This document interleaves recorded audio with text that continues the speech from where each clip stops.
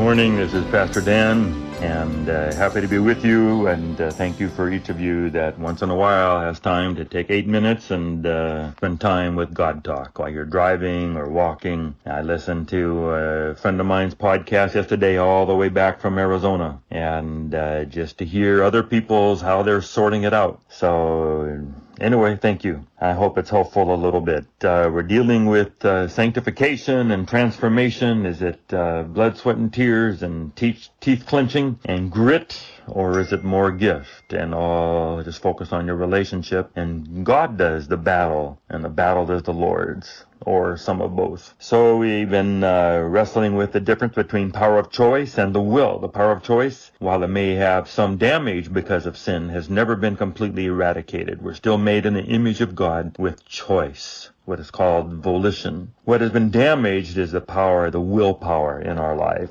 where our desires, and we have mixed desires. They're not all pure. And when I see the yogurt store and I want to stop, or I want to stop for cinnamon rolls in Pismo Beach last week, it's hard to pass those up. And so we do it. And of course, things much more serious than that. And so the idea is that the power of choice, we make a choice with the help of God. And then God begins to work in us both to will, to deal with our willpower and our day-to-day choice making and our desires. And then as we clean those up and those become aligned with God, then it becomes different in our action. One of the great quotations, Desire of Ages, page 668.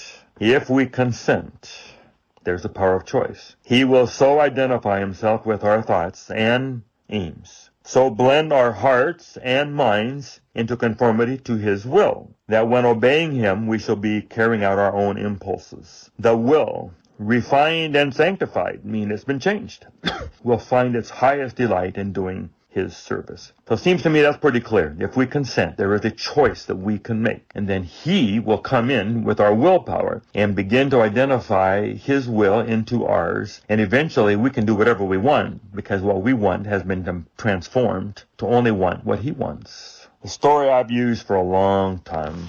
Crazy story. I bought a house in Grants Pass, Oregon, a little cul-de-sac, and once in a while I drive by. It's an old beat-up house now. They haven't kept it up very good, but it was brand new when I had it. How many years ago? Over 40 years ago. There were no fences between our houses. I ended up being single in that time, and I looked out the window one day, and my neighbor, who was the daughter of the real estate agent who had sold me the house, had bought that house, had a couple little kids, and she was out sunbathing without all her swimming suit on. Now you can turn away, but the thought of that, you can sit in your house and look without anyone knowing that you're looking, and you fight the battle. And it's not easy, and you want to, and you don't want to, you know you shouldn't, but you want to, and we have the battle. And that's what Michael Moore-Venden has talked about. This grit is the answer to not looking, sheer willpower, fighting the battle, and just forcing yourself to turn away. Or is there another way? Is there a way to give our willpower over to God? And he then begins in our relationship time with him to change our will. We begin to desire, I don't want to see my neighbor physically. I want to see my neighbor as a whole person, her heart and her mind and her soul and her personality. And we gradually change our way of thinking. And then it's not grit that makes us turn away.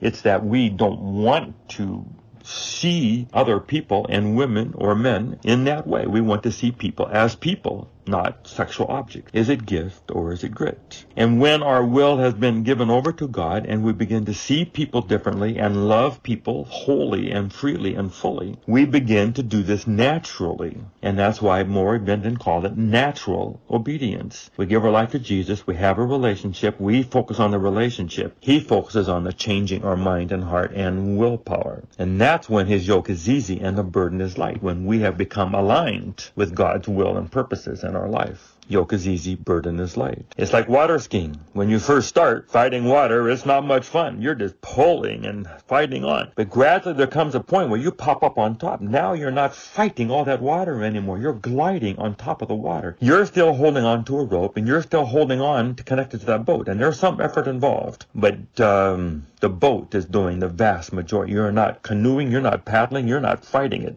you're gliding. So you use your power of choice to give up your will, and then God pulls you out of the water, and gradually it becomes easier and easier. And that's what we offer to the world, a God who has the power to transform your life from the inside and become godly, righteous, gracious people. And it's not a battle every day to live godly, because our heart and soul and our desires are aligned with God's, and we can do whatever we want because it's what God wants us to do. So we have to wrestle now with that question. We're justified by grace and by faith. It's all Jesus. There's nothing. We just accept it. Don't fight it off. Is sanctification the same as that? All a gift, and it's all relationship with Jesus? Or is it you and God? Is it cooperation? Is it a duet and not a solo? There is something you have to do. And Thoughts on the Mount of Blessing says, page 142, our energies are required to cooperate with God.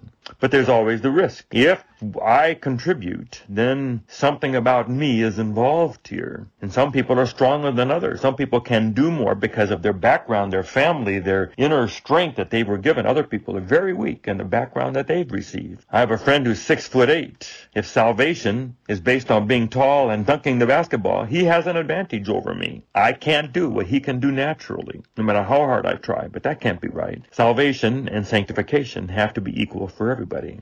And there are some gift texts that seem to be clear. Colossians 2 verse 6, just as you received Christ, Jesus as Lord, continue to live in him. So how we came and how we live are the same. They're all Jesus. Revelation 22:13, I am the Alpha and the Omega. 1 Thessalonians 5:23, may God himself sanctify you through and through. So what's the answer? You know where this is going to go. It's some of both. Yes, we left trust in Jesus and we give our will over to him, and the battle is his. The battle is the Lord's. And it is not the normal Christian life to have to fight. He said, come unto me, and all you are weary, and I will give you rest. My yoke is easy, my burden is light. But we do have to do something. We do physically get up and go to church. We do open up a Bible and spend time with God and keep the commandments and take food to poor people and whatever. And we do make vows. God will not do for us what we can do for ourselves. So clearly there is a combination. Jesus told the man to pick up his mat. Elijah told Naaman to go wash in the river. Jericho and Jehoshaphat, they told Israelites to march and sing and shout. So there has to be something we'll do.